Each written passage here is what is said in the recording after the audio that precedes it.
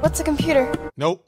A computer. A computer? Nope. Computer that's not a computer? Okay, fine. For some people, a computer is a device that you can use to make apps for that computer. And for most of its existence, that's just counted the iPad out, almost completely, at least until last year. Swift Playgrounds is a great way to learn to code. This year, we're taking it even further. You can now build apps for iPhone and iPad on iPad. When I was trying this new version of the Swift Playgrounds, I made myself a challenge. That's Pedro Kasiki, professor at Mackenzie Presbyterian University. So I developed this app called Azulejo in one weekend. But what's that like exactly, especially compared to the relatively infinite power and flexibility of Xcode on the Mac? On the Swift Playgrounds, it's all very simple and accessible. So we don't have all that noise that other features Xcode, for example, can bring to us. It kind of make me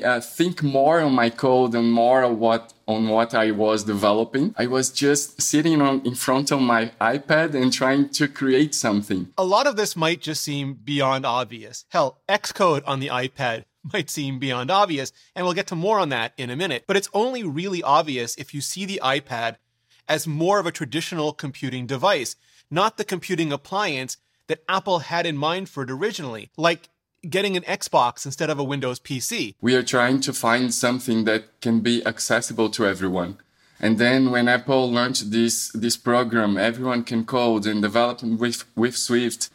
This is good because we are trying to make it possible for everyone. But here's the thing. If you can make videos on the iPad with iMovie or LumaFusion and put them up on YouTube, and audio with GarageBand or Ferrite and get them up on Apple Podcasts, why couldn't you? Why shouldn't you be able to also make apps? It flows naturally now because when we are starting to learn how to code, especially using Everyone Can Code, for example, we are using the Swift Playgrounds with the Playground books, which are those books, amazing books that Apple have created to learn the computer fundamentals. But we are doing something very limited. We are just learning how to code, the fundamentals. But then when we have now the opportunity to create an app and build it and send it to the App Store right on the iPad, for example, there's no barrier anymore. And now, this month, they're also adding that ability to Swift Playgrounds for the Mac, which, alongside a bunch of other updates, now lets you build Mac apps using SwiftUI, Apple's modern declarative interface toolkit, and yeah, real honest-to-Craig Mac apps. It's very empowering because some of them are struggling with finances, struggling with some personal issues, and they are trying to get better every day.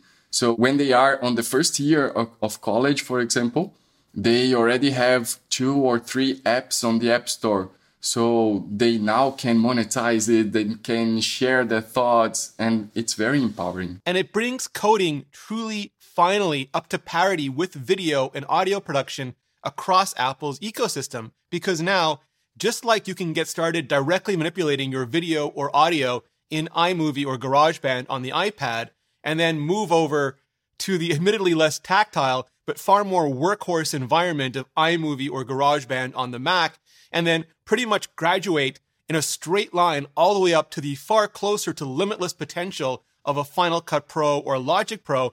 Now you can do the exact same thing from Swift Playgrounds on the iPad and then go back and forth to Swift Playgrounds on the Mac, but then also graduate all the way up to Xcode. We can start coding on the iPad and then finish on the Mac and vice versa. So seems like it's natural. We are working in a simple environment, and then when we start creating something bigger, something that needs more features, we can go to the Xcode. So will Apple one day go the other direction and provide full-on parity, give us Xcode for iPad and Final Cut and Logic Pro while they're at it as well? I don't think that's going to happen, but I think that would be very great.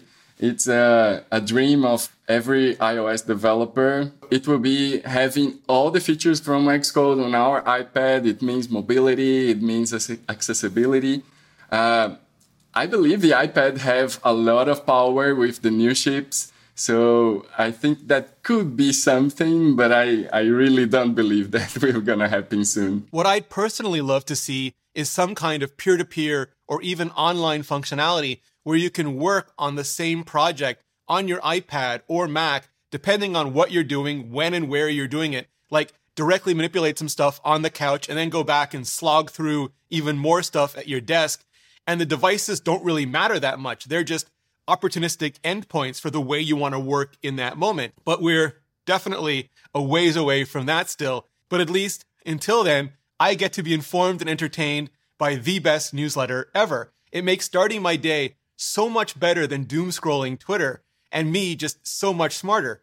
It's Morning Brew, and it has everything I really need to read each day, every day, in just 5 minutes and for absolutely free. It arrives perfectly timed, ready to read right when I wake up, and it's impeccably curated with only the most important news and views in this snappy, informative, relevant, but sometimes completely irreverent style. And yeah, 100% completely free. 7 days a week, Monday through Sunday. Just click the link in the description and get your daily stocks and crypto highlights and stories like today, where I learned why all the billionaires might need to start flying commercial and what it looks like at the center of the galaxy. It's Morning Brew, it's free, it takes all of 15 seconds to subscribe, and it starts your day off smart. Just hit the button on the screen or click the link in the description, and you'll not only get a free newsletter you'll actually read, but one you'll consistently enjoy.